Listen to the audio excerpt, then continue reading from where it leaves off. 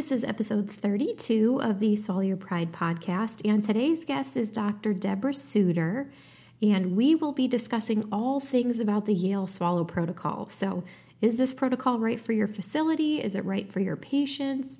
Can it be modified at all? What do you do if you can't follow the entire protocol? So, we are putting Dr. Suter on the hot seat today to explain all things Yale Swallow Protocol. So, Dr. Deb Suter is the director of the Voice and Swallow Clinic and associate professor in the Division of Communication Sciences and Disorders.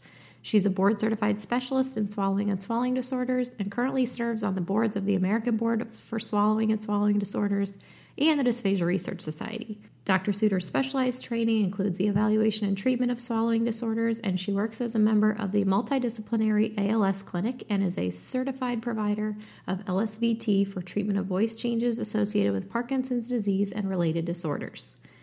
Dr. Suter has presented on the topics of swallowing and swallowing disorders at local, national, and international conferences and has published the results of her research in a number of peer-reviewed publications.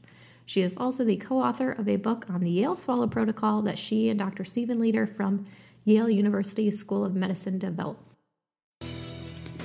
Welcome to the Swallow Your Pride podcast. I'm your host, Teresa Richard. I'm a board-certified specialist in swallowing and swallowing disorders, and I know firsthand how much confusing and conflicting information there is out there about how we assess and treat swallowing disorders.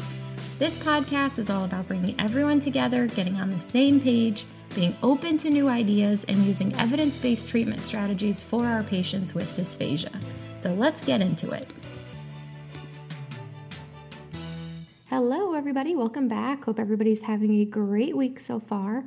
I am so excited for this episode today. I'm just such a big fan of Dr. Suter's work and the late Dr. Stephen Leder's work and everything they've done with this Yale Swallow Protocol. So really excited to hear kind of her words about everything. And I just want to say there is kind of some poor audio at parts in this. I don't know what happened. We're getting just pounded with snow. So I don't know if it was my internet connection, but we smoothed it out. I had about 3 different audio engineers go through and do as best as they could with it. So please bear with it. There's just a few spots that are rough. So no need to email me and tell me how crappy the audio is at parts. I'm aware, but I also didn't want to waste Dr. Suter's time and not air this episode because it's so good. So, and with that said, I also, in Dr. Suter, when we were talking about what she was going to talk about, obviously we assumed it'd be the Yale Swallow Protocol, but, kind of what exactly did we want to talk about? And I was like, well, I don't know. So, and usually I have a good idea when the guests come on. Usually I kind of know what I want to talk about, but I decided to poll our Patreon supporters. So I'm so grateful to everyone that donates to Patreon to keep this podcast going. So I polled them. So I got 9 questions back from our Patreon supporters. So Dr. Suter addressed all of their questions either in the episode or I asked her the questions myself. So thank you to everyone that contributes on Patreon. So kind of something I'm hoping to do in the future more is really get more feedback, get more involvement from our Patreon supporters. So with that said, we also do have a sponsor that helps us keep things rolling around here. That's endohd.com. ndohd.com/contact, and they will be at DRS this week. I don't know if anybody's going to DRS. I'm going. I'm so excited to see everybody. I love this conference. It's so fun. Oh my gosh, you learn so much. My brain's going to explode by the end of the week, but if you're going to DRS, come say hi. Go stop by to EndoHD. They've got some really cool new technology. I'm pretty pumped to play with it myself, so go check them out. And additionally, this podcast is sponsored by the Medical SLP Solution. So that is your all-inclusive one-stop shop for all things medical SLP. It doesn't matter which setting you work in. It doesn't matter if you work in acute care or skilled nursing or home health or pediatrics. We have resources available for all medical SLPs. I just wanted a place to provide high-quality, evidence-based resources from various experts in the field, all in one spot for all medical SLPs so that we can provide the best possible care for our patients. So we have university professors that are blind peer reviewing all of the resources to make sure that they are of the highest quality evidence. They're also adding in additional references and recommended readings if it's a topic you want to dive in more to learn more about. And we also have an online forum where you can ask anybody any of these questions. You can post anonymously. And we also have monthly webinars that were just ASHA CEU approved. So come check us out at medslpsolution.com. We would love to have you join. I'd love to have you be part of this community. I'm so proud of what we've created. I'm so happy with everyone that has put so much time and energy into this. And you've got nothing to lose, and your patients have everything to gain. So we do have a money-back guarantee. If you come, you like the resources, you want to stay for the community, I hope you'll stay as long as possible. But if you aren't satisfied with the material, you can get your money back, no problem. So would love to come have you join our community. So that's www.medslpsolution.com. And I hope everyone enjoys this episode with Dr. Suter. Hello, Dr. Suter. Hi. How are you? I'm good, thank you. Good. Thank you so much for joining us. Well, thank you for having me. I'm happy to take part in this. Yeah, it's exciting. I know the Yale Swallow Protocol has been a big hot topic in all of these, so we're so happy you can come and really just give us all the scoop. So, well, I gave a little kind of blurb about you in the beginning, but if you can tell everyone a little more about you, who you are. Sure.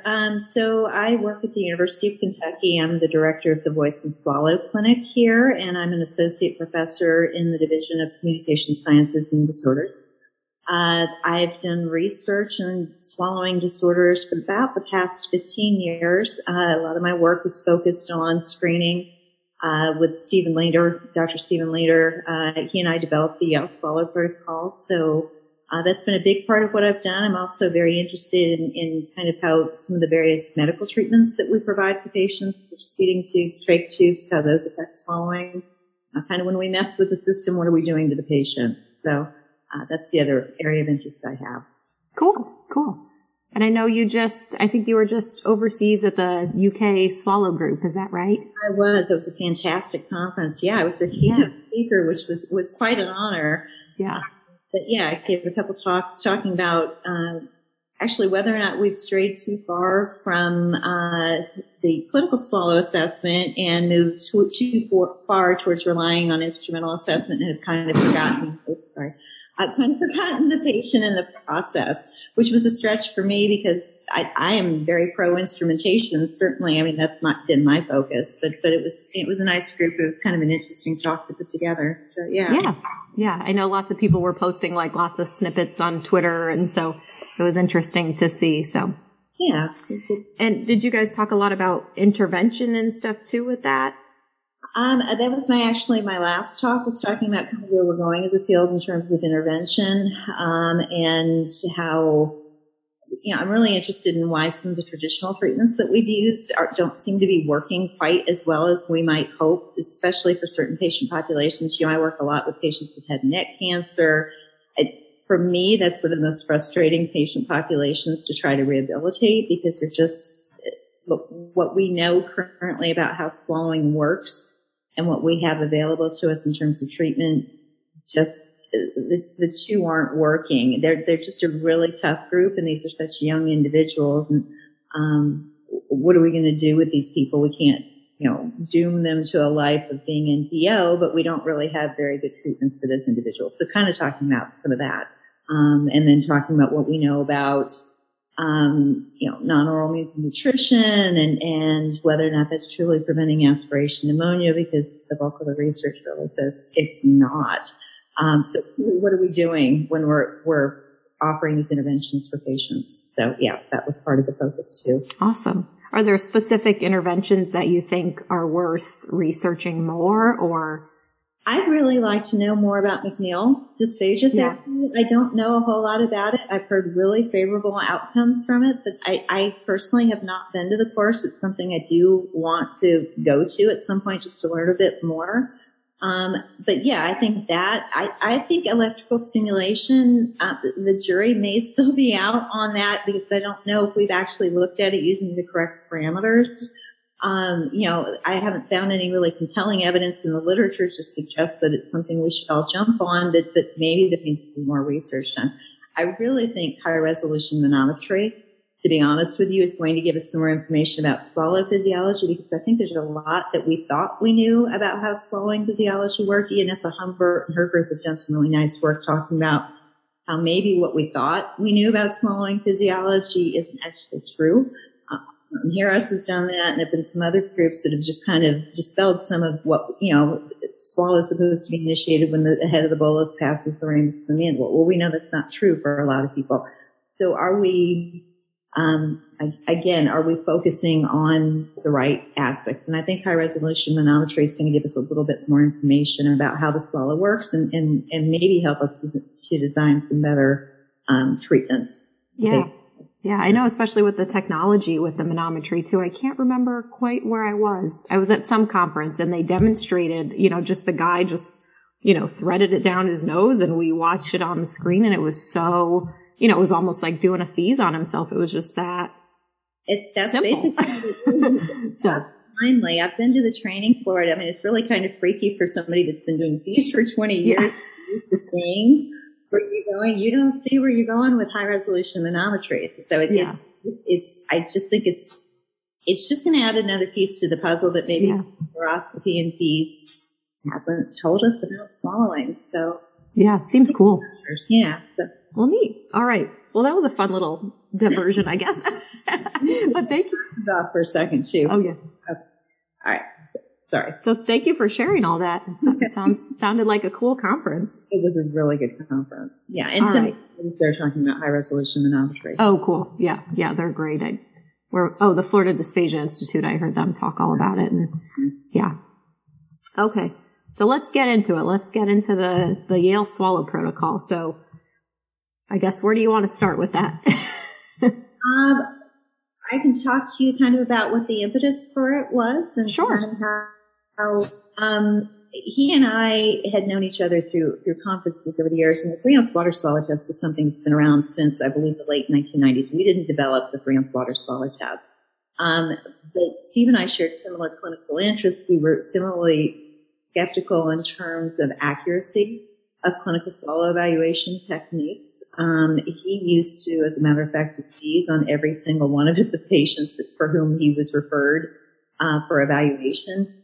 So we actually got together because of an ASHA award that I had that was where you identify a mentor, a research mentor. And we got to talking, and he was really interested. He'd heard about this 3-ounce water swallow challenge. He thought it was a bunch of hooey, basically. So we really came into it very skeptical. And he had been doing the test on his patients for years just to kind of see and kind of collecting data. I was in an academic situation at that point and had all the time in the world to analyze data, but didn't have patients. So we kind of got together, and that worked well because, again, we were both kind of interested in, does the clinical swallow assessment, does this screening tool, which is just a very simple drink 3 ounces if you can't drink it continuously, or if you cough or throat clear. DePippo and colleagues said within 1 minute of test administration. We now say immediately after test administration. But regardless, if you failed that 3-ounce test, does that really tell us anything about whether or not the patient's aspirating? So that's kind of where we started, was just looking specifically at the 3-ounce water swallow challenge. And we had data on about 3,000 individuals who had dysphagia related to a number of diagnoses. Now, this was a referred sample, so these were patients that the physician already thought perhaps had dysphagia, which is an issue, but regardless, it was a referred sample. And so we had fees information, and we had information regarding the 3-ounce water swallow challenge results, and compared those, and actually were quite surprised. We found that if people failed the 3-ounce water swallow challenge, that we didn't always necessarily know that they were aspirating, because a lot of these people actually ended up on instrumental assessment to not be aspirating. But the really promising result we found was that people passed, they weren't aspirating on an instrumental assessment. So we thought, maybe we have something here.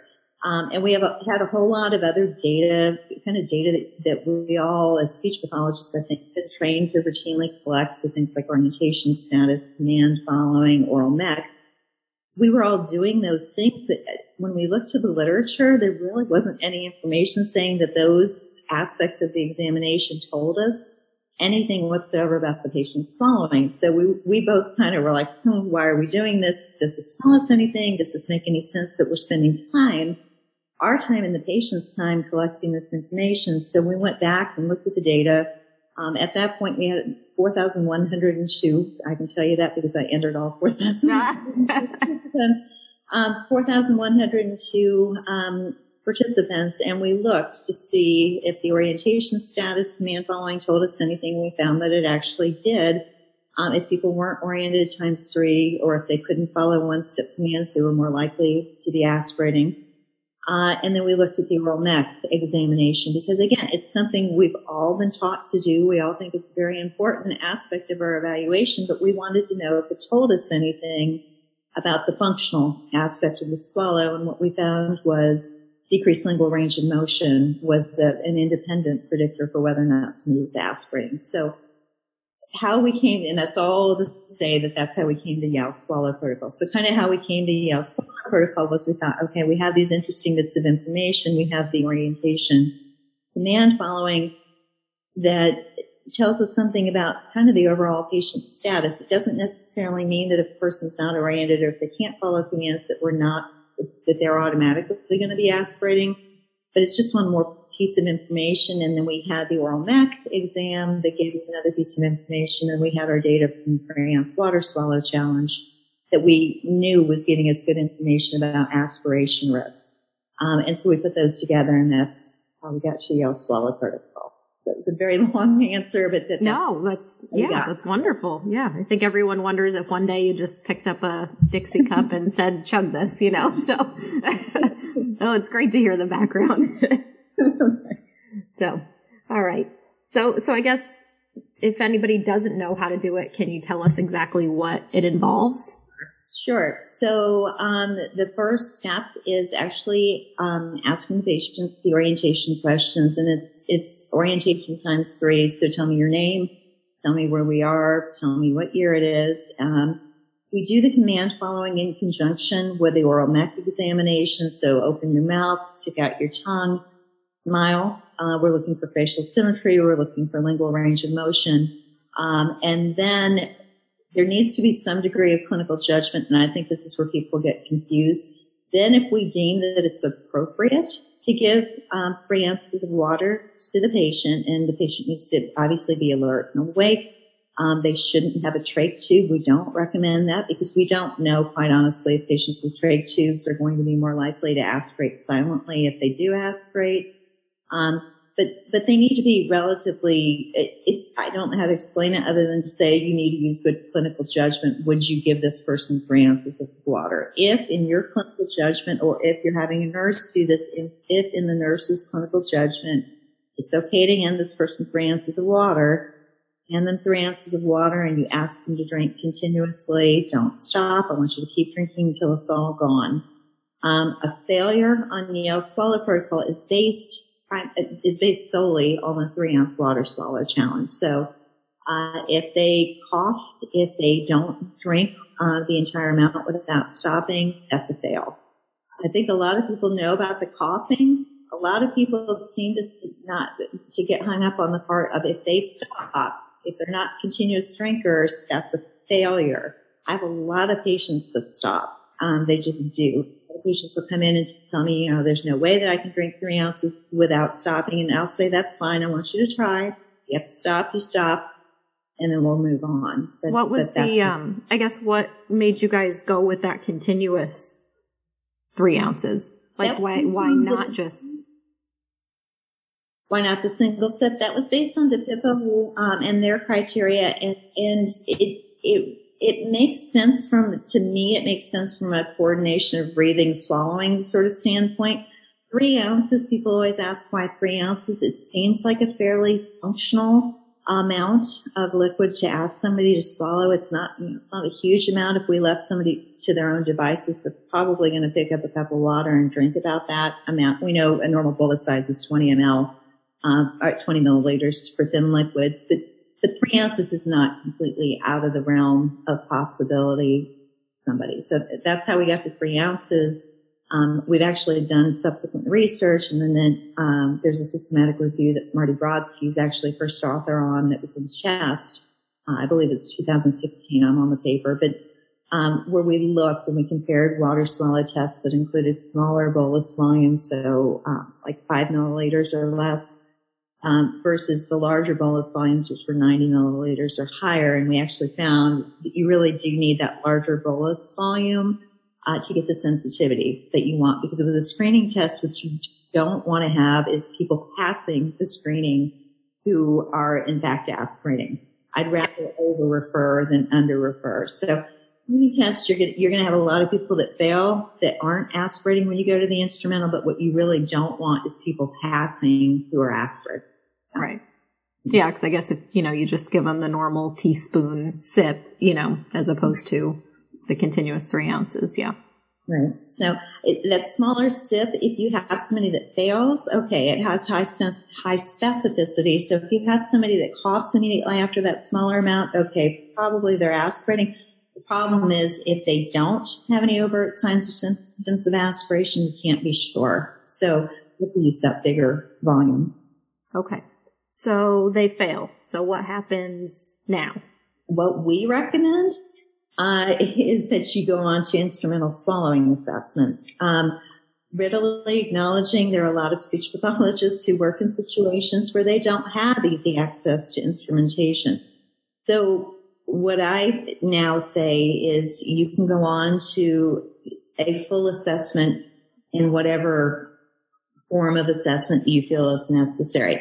Ideally, that would be an instrumental assessment because you suspect now that the patient's aspirating. We need to figure out if A, they are in fact aspirating, but more importantly, when and why, because obviously that's the part that we're going to treat. We're not going to be able to, based upon any other method, of an instrumental assessment. But if the reality of the SLP situation is that they only have access to a clinical swallow assessment, you do a full clinical swallow assessment and then try to make an educated decision about how to manage your patient. And we can get into that a whole lot more if you'd like. There are a whole lot of issues. And again, as you and I kind of talked about at the beginning, I'm very pro instrumentation. If you have access in any way, shape, or form, I would advocate you do that. If your facility is on the hunt for FEES equipment to be able to provide an instrumental to these patients who do fail the Yale Swallow protocol, please check out our sponsor, EndoHD. That's ndohd.com/contact. And if you're going to be at the Dysphagia Research Society meetings in Baltimore on March 14th through 17th, stop by their booth for an opportunity to play with the True HD FEES system. Additionally, at the DRS meetings, you can check out a preview of their all-new patented technology for calculating pharyngeal bolus residue. The calculated residual scale is an exciting new technology that will provide a calculated quantification of observed bolus residue in patients with dysphagia during FEES. The calculations happen live in real time for each and every frame of video produced during FEES. And also be sure to stop by their booth to discuss research opportunities with this new technology. That's ndohd.com/contact. If you want to go there, I'd love to go there because it's an issue that I'm just so passionate about too. I just tell everybody all the time, like, nothing surprises me anymore because I'm always surprised with what I find. You always suspect one thing on a clinical and then you do the instrumental and it's something you never could have found at the bedside. So you find somebody's dentures lodged in their vallecula. Yeah. Right. So yeah. I absolutely think for the right patient, and that's kind of what I was talking about in England, I don't think every patient needs an instrumental swallow assessment to give us the answer that we need. For certain patient populations, if they have advanced dementia, if it's not going to change the outcome of your treatment or your recommendations, then certainly not. But for those patients who have the potential to benefit from our interventions, I don't know any other way to get around it but to say that we need to do an instrumental assessment, because unfortunately the reality is right now, you and I both know, the clinical swallow evaluation can't give us the information that we need regarding particularly the pharyngeal phase of the swallow. We can't tell about basic tongue retraction. We can't tell about hyolaryngeal excursion. We can't tell about a lot of different aspects that are really important and what we focus on in our rehabilitation. So then what do you do? Because that's not a satisfactory answer for a lot of people who are in the situation where they don't have access. I know you advocate for SLPs really being their own advocates and funding access, and I absolutely am with you. I think we need to stand up as a field and say, this is not acceptable. Physician, you're asking me to treat a patient without the benefit of understanding what's going on with my patient. You wouldn't do that with somebody who suspected they had cancer, yet you're asking me to do that with a condition that's equally life-threatening, or maybe not equally, but it has the potential to be fatal. And we don't have the information. So somehow or other, we as a field need to just start pushing and saying this isn't okay. I don't know that we're ever going to get to a point with a clinical swallow assessment where we're going to be able to make those sort of judgments. I don't see how that's going to happen. Yeah. I think especially now that we're learning more about what is normal and the wide range of everything, how can we? You can palpate till the cows come home, but are they eliciting a swallow? We don't know, Right. Well, and we don't know that sticking your fingers on somebody's throat tells you a darn thing about initiation, we don't know. There's no way you're ever going to be able, I don't think you're ever going to be able to tell about basic tongue retraction, extent of pharyngoesophageal segment opening. You just can't. I know people have tried, but I just don't think you can. So. Yeah. I know I got sucked into a conversation. It was in a home health group today. And they were just saying, it's home health. We don't do instrumentals. No one gets instrumentals in home health. And I was like, but they all swallow the same. Like a dysphagia in home health is a dysphagia in skilled nursing is a dysphagia in acute care. Like we can't just say because you're homebound and you have to go somewhere for an appointment, you don't get this test. Right. Absolutely. And I don't think the solution is there. If the patient can't travel outside their home, then I don't know. Do mobile companies like yours go into homes? It depends on the state. Some states they can and some states they can't. But, I think what's important to remember is patients are homebound, but they're also able to get out for appointments. Right. So, some SLPs just write it off and say they're homebound, but the exception is they're homebound except for appointments. Right. So a lot of them are going out for appointments and insurance will pay for the transportation for them to get there, which a lot of people don't realize. Right. So. Yeah. And we're seeing quite a few people from home health. So we do get those referrals, but I agree with you. I see the same sort of thing is the patient's homebound and, maybe is it really worth the trip? Or in a nursing facility, I'm seeing on these forums that it's taking a month for some of these patients to be able to get out. So then what do you do? And we need more companies like yours, right. Where the instrumentation can be brought to them. Yeah. So let me go back to the Yale Swallow protocol, because I think I thought that if they failed, do they instantly have to be NPO pending an instrumental? They are supposed to be some nutrition pending an instrumental, but then again, that begs the question: if you're in a skilled nursing and the patient has no non-oral means of nutrition, what do you do? And obviously, I'm not advocating for you to start the patient pending access to an instrumental assessment. I think in that case, you have to do a clinical swallow evaluation if you don't have immediate access to instrumentation, and you have to make an educated decision and very carefully monitor the patient and just observe. I don't know. I don't know what else to suggest. Yeah. Because I know a lot of people just instantly will write off, and say, oh, I can't use the Yale because I have to wait a week or two for instrumentation. I'm like, well, I don't know that, it stinks that you have to wait a week, but is that so bad? I don't know. And what were you doing before? What were you doing before you had this screening protocol that we know evidence to support its use? It works. So what were you doing before? You were doing a clinical swallow evaluation. Okay, this is giving you one more piece of information, and then, hey, let's make an educated decision until we can get the testing the patient needs. Right. I think it's worth its weight in gold as far as advocating to, our administrators or to our physicians by saying, hey, look, this is a valid protocol that this patient failed, and the next step is to get an instrumental. So you're telling me we're not going to do that? So. Right. Well, and conversely, if the patient passes, then you can think about, these people that we might have been waiting for an instrumental. Okay, now we know they're okay. And that's the part I think that makes a lot of people really uneasy.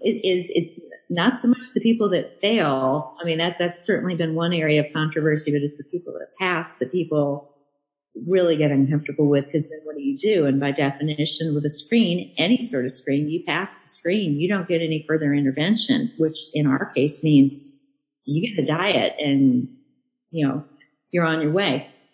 If the patient's an inpatient, if there's skilled nursing facility acute care, we're not leaving them in this vacuum where nobody's ever going to follow up with them. There is obviously medical follow-up of some sort, even if that's not always the SLP, somebody's watching them. But yeah, a lot of people get more uncomfortable with the people that pass. Yeah. I actually had 2 questions from people that said, okay, so the Yale takes care of the liquids, but now what about the solids? Right. Well, Steve and I were in disagreement about what we do about the solids. So, what Steve always suggested was if the person had no teeth, they got a pureed diet. If they had teeth, he recommended a mechanical diet, which is well and good. And his response always was, what would I tell the judge if I gave somebody something solid to eat who had no teeth? And that's well and good. But you and I probably both have had patients. I have a lot of patients who eat steak and apples and whatever who are edentulous. So what I do is if the patient passes the protocol, I'll go ahead and give a graham cracker or something solid and see how they're chewing. Because I want to see how they're chewing, and then make the recommendation for either mechanical or I really, really hate to put people on pureed diets. If I can avoid it, I will avoid it at all costs. So yeah, I'm the same way. Yeah. So do you recommend kind of going into an entire CSE at that point, or just give bites of a cracker? Just give a cracker and then we go. We have follow-up data because that again is what people are looking for. We did publish one study looking at 5 days post-administration of Yale Swallow protocol in an acute care setting just to see, are people tolerating the diets? Are they eating enough to maintain their needs? For up to 5 days, which in acute care honestly is about as long as we could follow people out. And they were. And then we have data that are unpublished. We've presented those data if I ever get around to revising the manuscript. We have data from 14 days out. We did with Sue Brady at Marion Joy, where they followed for 14 days after they passed Yale Swallow protocol, and they were doing fine. Beyond that, in terms of follow-up, there are other intervening factors. People could have just a medical status that could affect swallowing function. They have nothing to do with accuracy of Yale Swallow protocol. So I feel fairly confident that, yes, if you put you on a diet, that you're going to be okay. So, yeah. Cool. But again, awesome. That's where people get really uncomfortable. Yeah. I know. I love it. I always been an advocate for just doing the most effective thing. Why are we doing 97,000 things when we don't know what any of them are even telling us? Right. And that's exactly what was kind of how we came at it.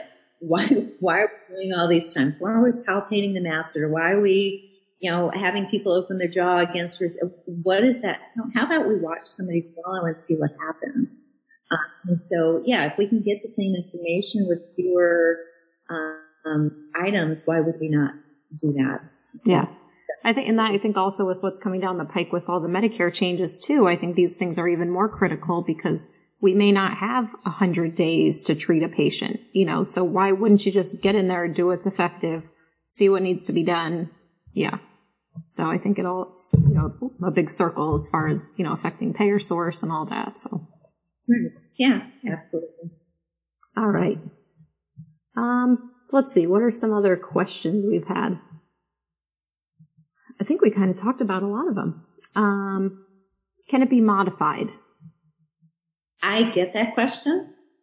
From people, I've had people who have asked about modifying it to if person fails 3 ounces with thin liquid, if they can bump up to 3 ounces of nectar. We've never looked at that. So the answer is, I don't advocate people doing that.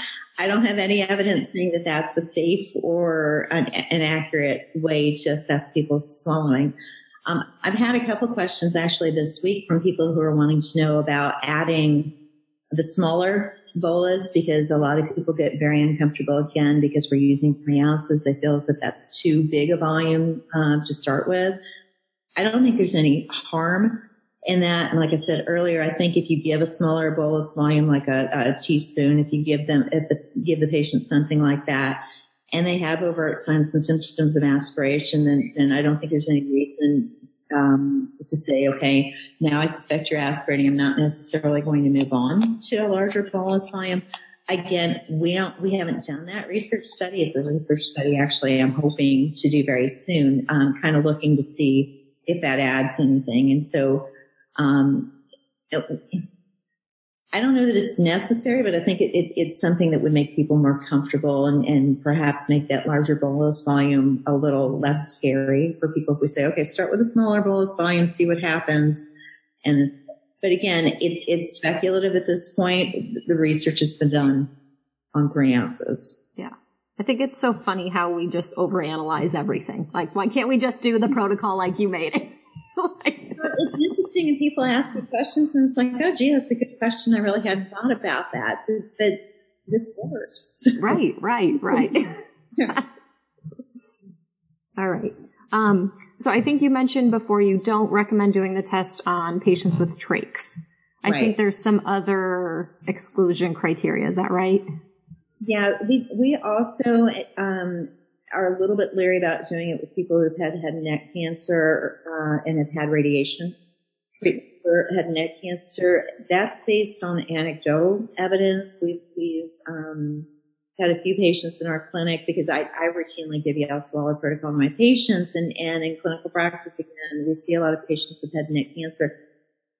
We've had a few where they've just have silently had extensive radiation, where if they've aspirated silently. And so, I don't know, but my gut kind of tells me based on just the few people that we've seen that perhaps that's not the best patient population. Now, interestingly enough, I just read a study yesterday where people have done a 100 milliliter test, with people who've had neck cancer and have found that it works really well for that patient population. So I don't know if we're being overly conservative. But we haven't done research. And again, it's yet another research study that I'd like to do. I'd love to find out if the people with trachs, that's based on evidence that we have to suggest that adductor vocal fold response diminishes over time if somebody hasn't had air flowing up through the glottis for a prolonged period of time. We don't have any research saying it's safe to give 3 ounces. I can't imagine getting that through an institutional review board and saying, I'm going to see what happens if somebody with a trach takes 3 ounces of water. But I don't know. It's just based on other empirical evidence. We've always kind of said don't. Yeah. Okay. So I guess talk a little bit more about how it may not be appropriate for everyone. So you kind of said use your clinical judgment.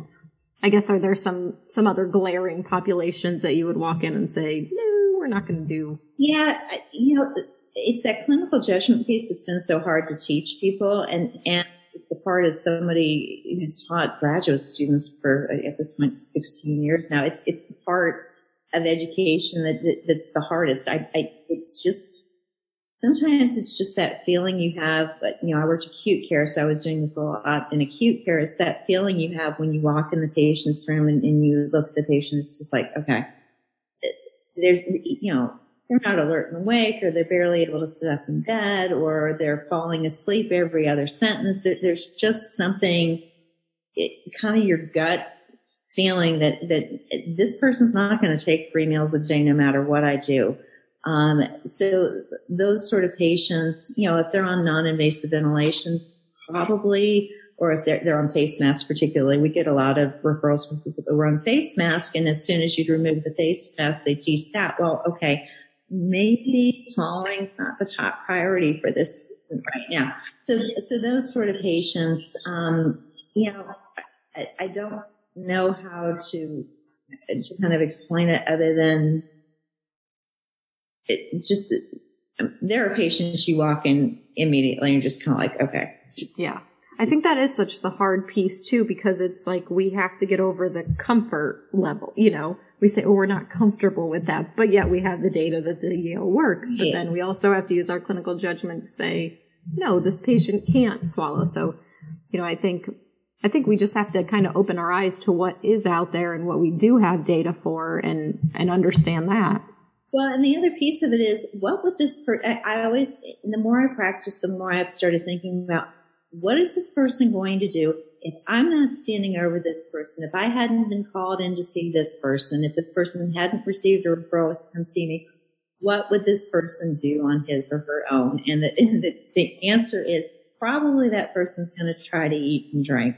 But wouldn't you rather have an evidence-based protocol that tells you something about what's happening using what is really honestly a functional amount of liquid and see? And, you know, the other piece of this is that I think a lot of people misunderstand is that we stand over people and say, you must drink all 3 ounces. That's not the case.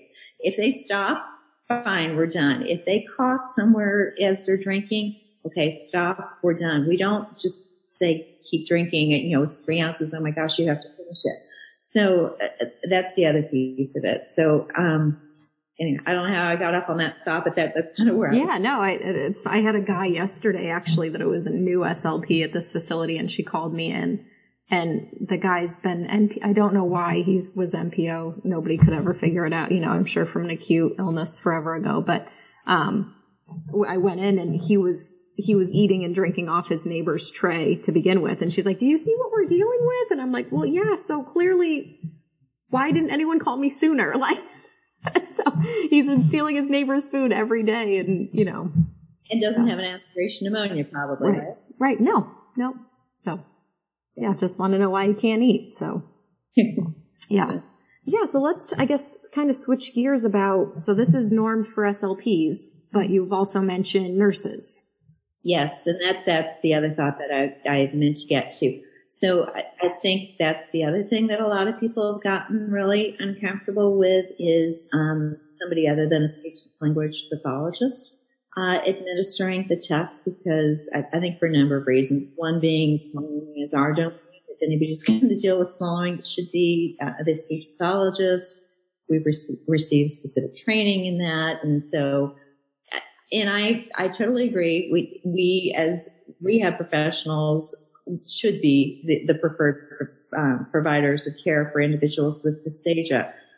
But there's evidence to suggest, and we published a study, Heather Warner is first author on that.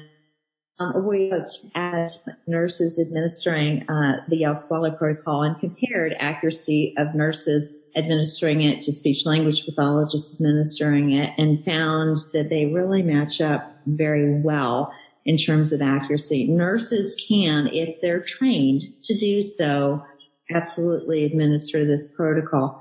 At Yale, what they've done is they've incorporated that into their yearly competencies. So there's a video aspect where they do a video training. It's not, Steve used to show these videos when we would present. It's not rocket science to tell if somebody passes or fails a 3-ounce swallow test. So it's just going over that. The oral mechanism examination is really just a binary sort of, is it intact? Is it not? It is subjective, but again, we found that nurses and speech pathologists really match up pretty well in terms of their judgments of adequacy, in terms of, movements of the tongue and the mouth. And then the orientation and command following, nurses are pretty much routinely doing that anyway. And then the clinical judgment piece, nurses are with these patients 24/7. They know these patients. In some cases, in a lot of cases, they actually know the patient better than we do because they're with them a lot more than we are. So I don't see any reason why nurses can't and shouldn't be doing this. And particularly when you think about, when I worked acute care, it inevitably Friday afternoon, 4:00, the order would come in, or the patient would be admitted over the weekend. We weren't staffed on the weekend when I was working acute care. So you've got a patient who comes in, the physician's concerned, maybe this person's aspirating, maybe because of whatever the diagnosis is, or because of past medical history. And if you're saying speech pathologist is the only person that can evaluate this person, they come in on Friday, so let's say it's at 7 p.m., you're gone for the weekend. They're going to be sitting there till Monday morning, which means you're prolonging length of stay. it means that the patient's NPO for a prolonged period of time when maybe he or she doesn't need to be. So again, that's why we think, and our research supports nurses, administering the protocol. Absolutely. But yeah. I got a question today actually from a girl that does home health, and she had wondered how you feel about OTs or PTs doing it, because in home health, sometimes those are the ones that open the case. So if they could do the screen and then, either rule out, speech doesn't need to come see this person, or yes, they do. We haven't done the research on this specific, professionals, but I think with training, again, it's not, a screening is meant to be a simple, easy to administer sort of protocol. This is simple. It's not rocket science to figure out if somebody passes or fails this. So it's probably a pretty controversial statement to make, but I would say with proper training, they're the first line people that go to see these patients. I don't see any reason to say that they can't or shouldn't, but they need to be trained. Yeah.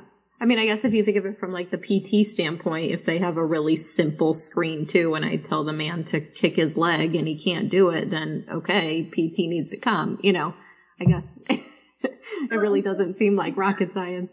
No, I mean, if you think about it, we all kind of do that. If you work in a multidisciplinary setting, I work in a multidisciplinary ALS clinic where, we'll tell each other, oh, he really needs you, or we know. I mean, yeah. So, yeah. Yeah. That's interesting. Yeah. Is there anything else you want to cover, or? No, I mean, the thing for me that I keep seeing over and over on the forums, in terms of the Yale Swallow protocol, I think there's been a lot of misunderstanding, from people. I think people, particularly with the way that perhaps some of the research had been presented in the past, thought that we were being very cavalier and that we weren't concerned about patient safety and that we were just throwing this at everybody. And we absolutely care about patients. I mean, I don't want to harm my patients, and I don't think any of us set out about this to harm patients. So, that's one of the things I want to make sure is that people understand is we are doing this. This is an educated sort of decision-making process that we're working towards to make informed decisions about our patients. We have 4,102 participants. It's one of the largest, if not the largest database in terms of swallowing that we have. It works. I'm hearing from other people, and if you look at some of the other literature where people are using 3-ounce water swallow challenge, that test is incorporated in a lot of different screening tools. If you go to the literature, and I won't name specific tools, but there are other protocols now that incorporate 3-ounce water swallow challenge, and you'll find that people are finding if people can't finish it without stopping, or if people are coughing immediately after, it is a good predictor. So I think that's been the hardest thing for me to understand, is why people get so cautious about it, so worried about it, because it works. We're not, again, just handing this over to people willy-nilly. You don't go into this blindly. You're a speech pathologist. Use your clinical judgment with people. But yeah, for me, that's been kind of the hardest part of understanding the pushback, because there's, as you probably well know, there's been a lot of pushback from people, and I've never quite understood what makes people so uncomfortable. I know. I know. I think just because it's something new, and it's, I guess, totally gone against the grain for, 20, 30 years, I guess, so if you've been doing the same thing for so many years, and then you hear this thing that's just the drop in the bucket is, can be done in 2 seconds. It's right. Shock to the system. It is a shock to the system, but you know what? There's been a whole lot of discussion. I don't remember which of the forums, but there's been a whole lot of discussion lately about if you get to the point in this profession where you're not willing to change and not willing to learn new things, yep, you're going to harm somebody. Yeah, absolutely. Evaluating what you're doing. This is what I do in my spare time. I go on Medline and start pulling all the latest literature that's out there, because you need to be willing to change, because ultimately what we're all here for is to help our patients. And we're not to the point where we have a perfect treatment. I wish we'd get there, but I don't think we're ever going to, where we're going to have a panacea for dysphagia. Not. So people need to be willing to change, and yes, change is scary, but yeah, I think that's goes along with all medical professions, and I mean, that's why I wanted to start this podcast, because, there's you guys doing great work, and there's us in the trenches every day, and we need to know what's latest and greatest so that we can change our practice, and I just kept finding such a huge disconnect. Well, did you hear about this, or did you hear about that? And, not that it was any fault of anyone's, just, the information wasn't getting out there for some reason. I don't know if we're not reading enough journals, or, people are busy. People don't have access to journals. Continuing ed money is dried up, so it's hard for people to get to these continuing ed conferences. So I get it. Is that an excuse for not continuing to learn? There are avenues to do that. Those interest groups are great. Podcasts like yours are great. Some of the forums that are out there are great, but again, take the information that you're getting with a grain of salt and consider the source from which you're getting the information. I think the best piece of advice that I can give to anybody is view everything with a healthy degree of skepticism. Really do your research and I'm happy to answer questions. People are skeptical about Yale Swallow Protocol. I'm happy to answer the skeptics because I can back it up with research. And so I don't think skepticism is a bad thing. I think Yeah. So what's, is there a future? Is there a next step, or what's? Yeah. With the Yale Swallow Protocol, we're actually looking at it with, some specific patient populations that we hadn't, explored as much. So, for instance, ALS, I'm used a lot in our ALS clinic, but, really didn't have any evidence saying that we didn't look at that patient population specifically when we did the 4,100. We had 14 for a few people with ALS, but we really wanted to see if it's appropriate for people with ALS. I do want to look at the addition of a smaller bolus and see if that adds anything, if we can improve the specificity, because our sensitivity is really good. It's about 96%, but our specificity is quite a bit lower. So again, we have a lot of people failing who, when we do an instrumental assessment, are really okay. So looking at that, kind of where I'm going with the Yale Swallow Protocol, and I have some other kind of areas that I'm venturing off into. So yeah. Yeah.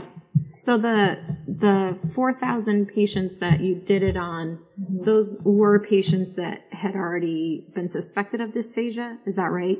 They were, yeah. So they were a referred sample, which is absolutely a methodological flaw, if you will. If you look at most of the research that's been done on any screening protocols, it's really been based on a referred sample. And the issue there is somebody made a decision that this person was or was not at risk for dysphagia. There's been some research, and I think it's Altman is the first author on that, where they've actually looked at what are the presenting diagnoses that are actually associated with dysphagia in an acute care setting. And it's not always those kind of diagnoses that we think, like stroke and neurogenic disease. It's people coming in malnourished, people coming in dehydrated, and those sorts of things are often more things that don't necessarily trigger always referral to an SLP. But the whole point of that being is whoever made the decision to refer to SLP using the correct criteria to refer to an SLP? Are they missing people from the get-go?